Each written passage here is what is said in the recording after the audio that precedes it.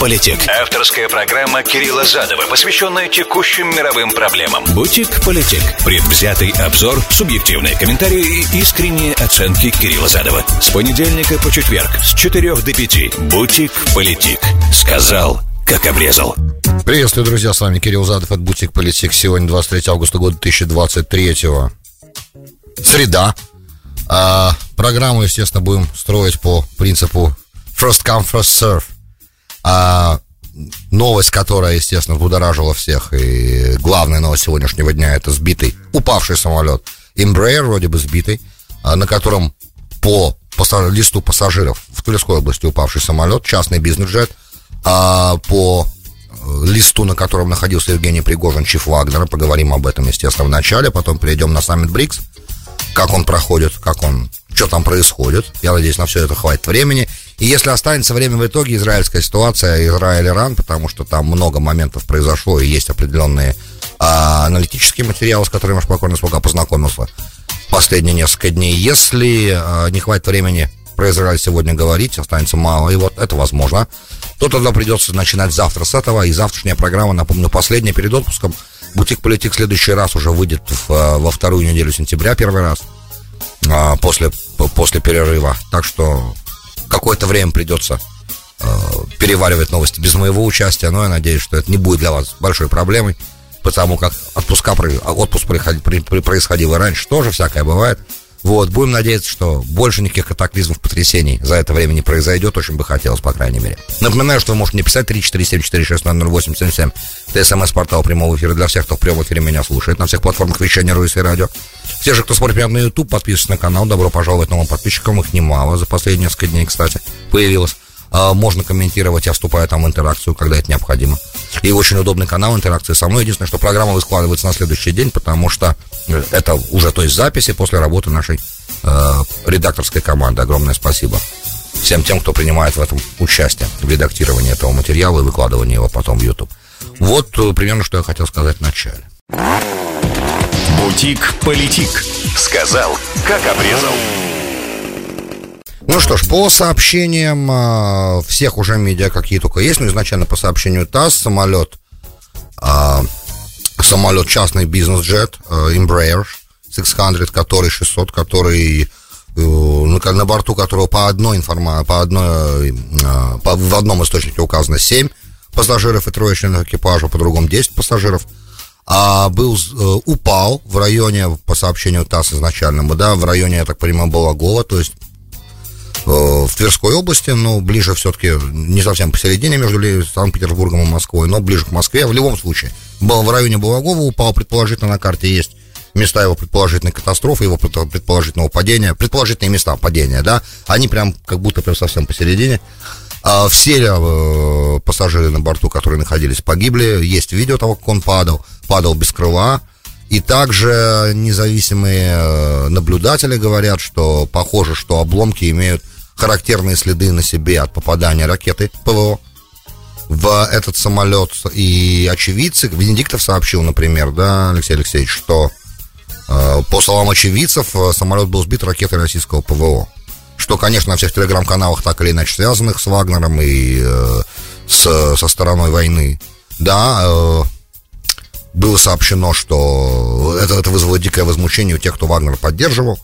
Вот, и повергло в шок, на самом деле, всю эту телеграм-комьюнити, которая есть, потому что, это как бы не удивило экспертов-специалистов, не ЦРУшников. Бернс об этом, кстати, предупреждал и говорил, что так как Путин является, говорил Бернс почти дословно, апостолом возмездия, да, то есть он как бы является человеком, который никогда ничего не отпускает и не пропускает мимо, то я бы на месте Пригожина как бы уже готовился, да, то есть не надеялся на долгую жизнь. Что-то примерно такое прозвучало от Бернса какое-то время назад. Напомню, что мятеж сам Пригожина произошел 23 июня, то есть 2 месяца ровно прошло с момента мятежа. Он был остановлен, да, был захвачен, был взят под контроль группой Пригожина Вагнер, был взят под контроль город Ростов. Мы об этом, мы освещали этот момент достаточно плотно в эфире здесь, Политик. И был совершен марш на Москву, который был, напомню, для тех, кто не следил, хотя я не уверен, что есть такие, был остановлен под Воронежем, а это уже от Москвы там в районе 200 километров. Почти что без сопротивления продвигалась группа Пригожина, маршировала на Москву. был восстановлен, причем возникла группа Пригожина, сбилась Ил-22, если не ошибаюсь, самолет, который обычно занимается разведывательными полетами, там, то есть там кадровые особо, то есть люди, находившиеся на борту, были офицеры, естественно, примерно вроде бы такое же точно количество, как количество пассажиров, погибших при в этом сбитом бизнес-джете.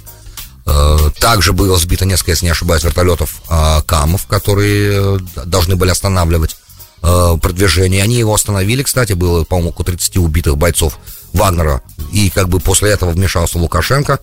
По его словам, он планировал, Путин планировал всех перебить, да, остановить мятеж жестким способом, но Лукашенко удалось найти компромисс.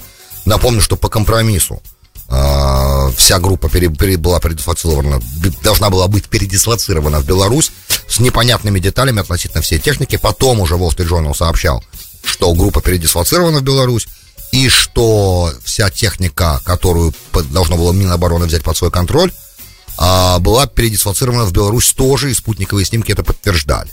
Вот, что, соответственно, вызвало много разных моментов, разных разговоров.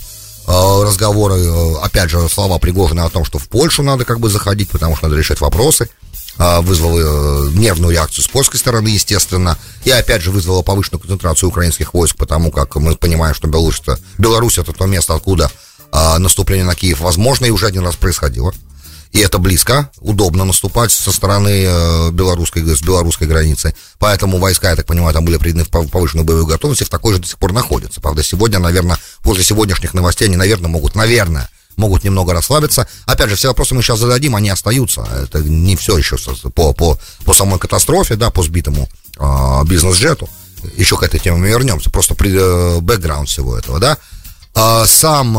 Самого Пригожина видели, во-первых, была встреча Пригожина и его группы, его офицеров с Путиным самим, несколько часов она продолжалась, был детальный разговор, там Пригожин объяснял, со слов прессы, да, что мятеж был не против Путина, а против, как бы, проблем, как бы, Министерства обороны и того, каким образом ведется война в Украине. Это говорилось после этой встречи, была очень большая встреча, и вроде бы он убеждал Путина, что это не против него был мятеж на самом деле. И после этого Пригожина видели с Путиным на саммите, который в Санкт-Петербурге, Россия-Африка, большой саммит, где, как понятно, Пригожин должен был бы, и, скорее всего, так и делал, да, опять же, занимался промоушен, да, продвижением интересов группы Вагнер, считай, Российской Федерации на Африканском театре. И, опять же, вся ситуация сегодня в Африке с Нигером, например, и то, что ситуация вся в развитии, она подчеркивает необходимость, да, присутствия там Вагнера, потенциального в Африке, опять же, для Российской Федерации, для самого Пригожина и для всех тех логистических моментов, которые есть, связанных с вывозом африканского сырья и разных драгоценных металлов и камней драгоценных оттуда, да, через Судан в Эмираты. Об этом тоже в программе «Politic» было рассказано, можно в архивах эту программу найти. Почему, например, да, Пригожина нельзя было, например, сразу ликвидировать после мятежа. Но это сейчас отдельный момент, да, сейчас этому всему мы уделим время тоже. И Евгений Пригожин после этого вот совсем недавно, на той неделе, выпустил видео, в конце, по-моему, той недели это видео вышло, где он где он в Африке и как бы говорит, что вступайте в Вагнер, вы нам нужны, нам нужно еще много чего делать, примерно так. Я само видео не посмотрел, но прочитал, что об этом видео пишут, честно признаюсь, не посмотрел. Но и оно еще, я так понимаю, долго будет висеть, оно есть в разных телеграм-каналах, у меня еще будет возможность это увидеть. Вопрос же не в том, что он сказал, вопрос в самом факте, что это видео появилось, правильно? Вот, то есть все выглядело так, как будто business as usual. Вот, и вот сегодня пришла эта новость, и да, Евгений Пригожин был на листе пассажиров, и да, все пассажиры погибли. Вопросы, был ли он на самом деле на борту, остаются, потому что за некоторое время до того, как прилетел борт, на котором должен был лететь Пригожин, такой же точно самолет, Embraer, если не ошибаюсь, 600, тоже принадлежащий Вагнеру бизнес-джет, летел тоже в Питер, но потом повернул и полетел в Москву и приземлился в Москве. И непонятно, на самом деле, теоретически возможно, что Пригожин мог быть и на втором самолете, но я не знаю, насколько документ о пассажирском листе является основополагающим. И все ли, то есть я понимаю, что по закону так положено, но на самом деле обязательно ли это условие, чтобы все те, кто находился на листе, на самом деле были на борту.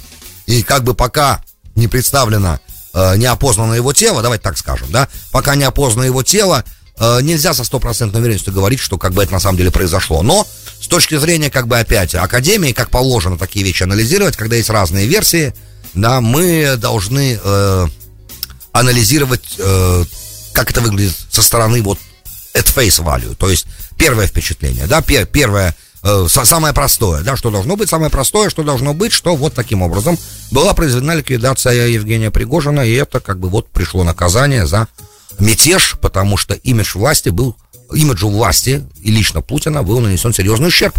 И власть, да, Кремль не мог с этим никак мириться, и должно было за это последовать определенное наказание. Напомню, что все те, кто, опять же, по слухам, потому что никаких документальных подтверждений этого мы не видим, ничего нет, да, что те офицеры, старшие генералы, которые были связаны с Пригожиным, были освобождены от своих позиций, некоторые арестованы, и мы даже не знаем об их судьбе ничего. Вот недавно всем стало известно, что Суровикина сняли с позиции главы ракетных войск Российской Федерации, РКС, да, ракетно-космических, и заменили его на другого генерала.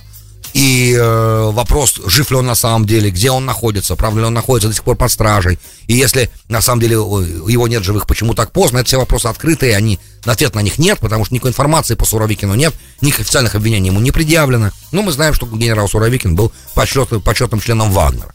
Да, на борту, кстати, чуть не забыл, господин Уткин, основатель группы Вагнер, находился тоже, и, я так понимаю, командующий практически. То есть, соответственно, я так понимаю, что вся верхушка, да, то есть если это на самом деле все так и произошло, то это полностью тотально обезглавливает всю верхушку Вагнера, которая и непосредственно принимала участие в том мятеже 2 месяца назад. Теперь много моментов есть здесь, каковы будут последствия на самом деле, пока остается открытым. То есть говорить, да, главная конспирологическая версия, которая мгновенно возникла у наших любителей конспирологии, что вот на самом деле все это cover-up, то есть это это на самом деле настоящая ликвидация, это просто сделано, чтобы Пригожин совсем исчез с радаров. Я не совсем вижу смысла в подобном действии, потому что это... то есть, что должно быть нужно делать Пригожину для того, чтобы убрать его с официальных радаров, да? Или просто было договорено, что, что он остается в живых, например, да, фантастика, да, сейчас такая, да, немножко спекуляции, представим себе, конспирология чуть-чуть, немножко. Представим себе, что на самом деле нужно было, чтобы он продолжал свою активность в Африке. Мы сейчас, да, и, кстати, именно из-за этой активности в Африке ликвидация Пригожина, как писал в Wall Street Journal в какой-то момент, то есть решать вопросы с наказанием его за мятеж, в тот момент было невозможно, потому что очень сложные логистические пути, и он как бы находился, он знал ситуацию в Африке, как она развивается, и конкретные детали всех операций, которыми там Вагнер занимается, и нужно было еще сначала найти и замену ему, да, и тому, чтобы все финансовые потоки, которые идут в Россию от действий группы Вагнера в Африке, от сопровождения разных грузов, там мы говорили золото из Судана, бриллианты из Центральноафриканской Республики, древесина из... не помню, откуда древесина идет, но, короче, идут они все через порт Судан, по Красному морю в Эмираты, через Красное море в Объединенные Арабские Эмираты, и, соответственно, по морям. И, соответственно, это большие финансовые потоки, мы говорим миллиарды долларов, и Кремль не хотел бы терять, естественно, и свое влияние там. Более того, когда мятеж Пригожина произошел, то президент Буркина-Фасо, тот, кто после путча возглавил Буркина-Фасо, сказал, что если с Пригожиным что-то случится, как бы и группа Вагнер перестанет существовать, то это может быть экзистенциальной угрозой для существования государства Буркина-Фасо, которое без помощи Вагнера никак бы не могло справиться с исламским государством и с другими вызовами безопасности Буркина-Фасо. И Мали, кстати, тоже, да, ее безопасность обеспечивается бойцами Вагнер, вот, и также некоторые месторождения нефтяные охраняются бойцами Вагнера в Африке. В общем, у Вагнера в Африке много-много задач, которые она успешно решает на протяжении последних лет, ну и опять же, такое острие копья влияния Российской Федерации на африканском континенте и способ вытеснения конкурирующих военных, да, с фирм, то есть Франции, Соединенных Штатов Америки, попытка, да, вытеснения их и занятия их позиций. В общем, без Пригожина, писали здесь аналитики в Америке, сложно было бы все это контролировать, и оно должно было бы работать. Плюс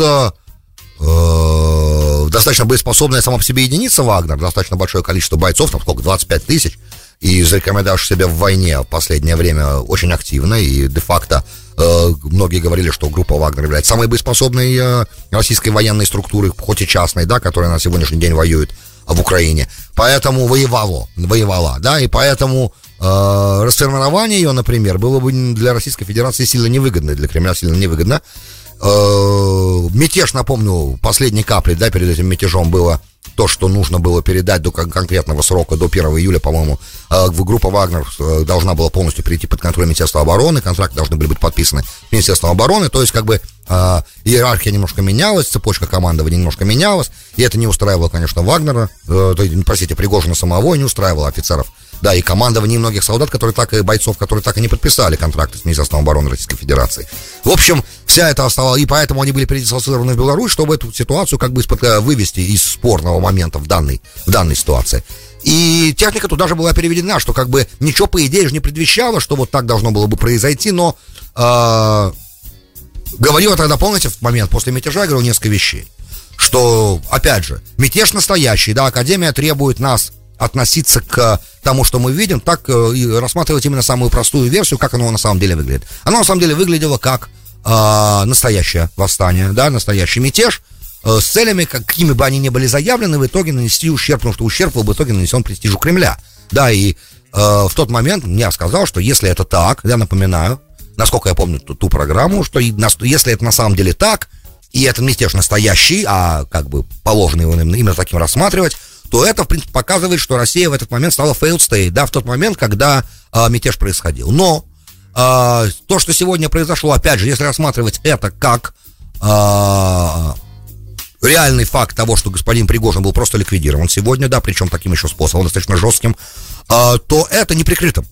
То есть можно же было разные вещи сделать, да, можно было устроить генерала Лебедя, например, да, можно было сделать разные вещи, и разные ситуации происходят. В конце концов, можно было заложить бомбу на борт, да, и тогда вообще теоретически можно было сказать, что это откуда угодно. Но когда это прилетает ракета ПВО, то ясно совершенно, кто это сделал, да, и представить себе, что вдруг Шойгу, например, да, дал бы такой приказ, не имея на это одобрения Кремля, да, всего, да, то есть не имея как бы согласия Путина или его приказ по этому поводу, сложно себе это представить. Ну, я фактически не могу, учитывая десятилетия лояльности Шойгу президенту. Напоминаю всем, что именно Шойгу был тем человеком, который в 2000 году, будучи министром по чрезвычайным ситуациям, создал фактически всю рекламную кампанию в тот момент «Единой России», если она так, по-моему, называлась в то время, это был 2000-й, да, в марте, да, и перед выборами, и каждый раз, будучи в тот момент главой партии, как я понимаю, он фактически, так как это МЧС, то Шойгу часто показывали по телевизору в тот момент во время президентских мартовских выборов, перед этим, да, в те президентской кампании, и многие западные потом источники написали, что Шойгу именно тот человек, который в итоге сделал из исполняющего обязанности президента Путина, сделал президента Путина в 2000 году. Выборы, напомню, были альтернативными, честными, демократическими, и были наблюдатели иностранные в тех выборах. Но использовался, естественно, административный ресурс по полной программе. Вот, это понятно. Но вот именно Шойгу, как бы многолетний, десятилетия своей лояльности, как бы, на мой взгляд, должны доказывать, что ничего бы не было сделано такого министром обороны, что могло бы не совпадать с желаниями президента. Так, по крайней мере, это выглядит для меня. И в любом случае, если это на самом деле была ракета ПВО России, то это означает, что как бы российское государство, в данном случае Кремль, показывает, что любые попытки мятежа, во-первых, они встречатся с последствиями обязательно, что ничего не может просто так уйти, ничего не может быть, ничего не может остаться безнаказанным, и что любой тот или иной политический деятель, а Евгений Пригожин своими выступлениями в медиа, своими громкими заявлениями, на самом деле становился де-факто политическим деятелем в России, потому что он был самой ощутимой угрозой, которую кто-либо за последние 24 года бросил Путину. Вот так это выглядит со стороны, да, что он был как бы тем человеком, который де-факто нанес самый большой ущерб Кремлю вот за последние 24 года. И понятно, что то есть, понимаете, мы же рассматривали разные версии в июне, да, и в июле, когда сразу по следам этого мятежа что вот на самом деле это все теоретически, да, могла бы быть постановка для того, чтобы элегантно, простите, тут правильное слово, элегантно перебросить всех в Беларусь и готовить там, например, наступление на Киев. Да, такую версию я озвучивал, то есть я озвучивал ее как маловероятную, но как бы возможную теоретически. И призывал тогда нас всех подождать и посмотреть, насколько я помню ту программу, посвященную мятежу Пригожина, первую из цикла. И вот мы посмотрели, да, то есть теперь совершенно четко ясно становится тогда. Если все так, как нам сейчас, вот как это все сейчас выглядит. Опять же, информация может быть другая. Буквально там через час может прийти информация, что на самом деле Пригожина не было на этом самолете, был кто-то другой на этом самолете. Например, да, все что угодно еще может быть. Мы пока это все очень свежее, и со всего этого момента прошло, правда, очень мало времени, прям невероятно мало времени. И все, что сейчас я говорю, это, естественно, по горячим следам, исходя из той информации, которая есть в моем распоряжении. Но при этом представим себе, что если вот все это на самом деле так, и российская ракета ПВО сбила самолет, в котором Пригожин сам находился, то есть никакого ареста, никакого суда, судопроизводства, обвинения в измене Родине, в мятеже, в попытке смены конституционного строя. Есть же в Уголовном кодексе Российской Федерации очень много разных статей, посвященных подобной ситуации, да, и есть как бы разные за это наказания. Нет, это было сделано специально так, именно так, говоря, это месседж очень простой в этом во всем, да, что тот человек, который бросает вызов государству, а Путин отождествляет себя непосредственно с российским государством, и по Конституции, в принципе, он является его главным представителем, да, и он глава исполнительной власти Российской Федерации. Соответственно, тот, кто бросает вызов, он бунтовщик, да, он наказывается вот таким вот образом. И Кремль, несмотря на то, что всегда говорит, что Россия — это правовое государство, но мы видим, да, что в данном случае с бунтовщиками разбираются без суда, потому что он бунтовщик. И это восстанавливает престиж. Давайте скажем так. На мой взгляд, это восстанавливает престиж, ущерб, который был... Опять же, он не снимает вопросов, как вообще так могло произойти. Раз это ликвидация Пригожина настоящая, он еще более остро ставит вопрос о том, как же так могло произойти, что группа в несколько десятков, сколько там человек маршировало, 10 тысяч, 15 тысяч, бойцы Вагнера маршировали на Москву, и никто их не остановил. Что это говорит о системе, как бы, во-первых, о самом государстве в тот момент, и о том, как же так оно, где же бойцы военных округов, а где же как бы линии, какого-то безопасности, как же так вообще, в принципе, от Ростова мог бы взять под контроль город, да, большой достаточно, областной центр, и ключевой для логистики военной, кстати, и марш был остановлен только за 200 километров от Москвы. Как это вообще могло произойти, и как же так? Есть же безопасность государства должна же обеспечиваться. Что ж получается, что на всем расстоянии от Ростова до Воронежа не нашлось никаких военных, да, никакой боевой силы, военной силы, которая могла бы противостоять в группе в несколько десятков тысяч бойцов. Это немножко странно. Вот, и показывает определенные проблемы, естественно, но, то есть это все равно остается уроном престижу Кремля, без сомнения. Но при этом, по крайней мере, восстановлено как это в Израиле любят говорить, потенциал сдерживания, да, что если еще есть какие-то группы интересантов, которые хотели бы бросить вызов Кремлю, то вот как бы вы должны быть готовы к тому, что вот такая штука может с вами произойти тоже, и никто не будет обращать внимания на суды. Мне сейчас интересно, как вся юридическая система, прокуратура генеральная, по факту этого выстрела, какие-то действия ракеты, если это ракета, да, если все подтвердится на самом деле так, то какие-то же должны правовые последствия быть у такого действия. Что-то же нужно будет сказать, надо же как-то сохранить лицо тоже. Нельзя же сказать просто по беспределу взять и перестать об этом говорить. И никак Кремль, чтобы это не комментировал. Это же ракета ПВО Российской Федерации, которая сбивает самолет с гражданами Российской Федерации и непростыми ребятами. Это все остаются вопросы. Я думаю, что в ближайшие дни, сегодня и завтра больше будет информации, и мы сможем как бы уже в этой информации немножко более уверенно плавать. Пока вот все это выглядит вот примерно так, как я сейчас пытался вам сформулировать. Надеюсь, что достаточно, не слишком сумбурно это прозвучало. Бутик-политик. Сказал, как обрезал. Добро пожаловать в Бутик-политик, часть 2. С вами Кирилл Задов. Сегодня 23 августа года 2023. Много 23-х. А продолжаем, нам начали писать теперь, да? Олег пишет нам. Добрый день. По версии профессора Соловей, Пригожин является хранителем как минимум 4 миллиардов Путина. Как вы относитесь к такому утверждению? Как он мог потерять такие деньги? Спасибо, Олег. Не знаю, кто потерять деньги. Путин как мог потерять такие деньги? Во-первых, сама эта информация откуда? Это всегда вызывает у меня вопросы. Кто считает, кто там бухгалтер, мне все время интересно, и кто может знать, у кого сколько денег, кто чьи деньги как хранит, а кто является доверенным лицом кого, откуда господин Соловей это знает, я не знаю. Вот это первый момент. То есть хотелось бы источник информации, да, для того, чтобы каким-то образом оценивать эту информацию. Ну и потом совсем не обязательно потерять. И, кстати, вот то, что вы следующим вашим вопросом, то, что вы задаете мне другой вопрос, да, что с Африкой, неужели Пригожин такой дурак, что сдал свои контакты? Ну, наверное, в том моменте, когда Лукашенко, например, организовывал сделку, сейчас этот вопрос тоже надо коснуться на самом деле, тоже немножко странно получается. То есть, как бы, сделка была, наверное, там проговаривались разные моменты, и потом же была встреча, наверное, для того, чтобы все выглядело более-менее прилично, ему пришлось сотрудничать, потому что иначе он же понимал, что если невозможно будет, что если как бы его та сторона в Кремле, да, которая с ним, например, да, и которая с ним тесно взаимодействовала, они должны были знать, как система функционирует, правильно? Видимо, поставили ему такие условия, когда заключалось перемирие, да, и была как бы спасена жизнь его бойцам и ему самому. Например, я фантазирую сейчас, я не думаю, что кто-то что-то в этой схеме потерял в плане финансовых, да, и если бы, правда, угроза потери денег такая была бы, его бы не ликвидировали сегодня. С другой стороны, опять же, престиж Кремля больше, чем деньги.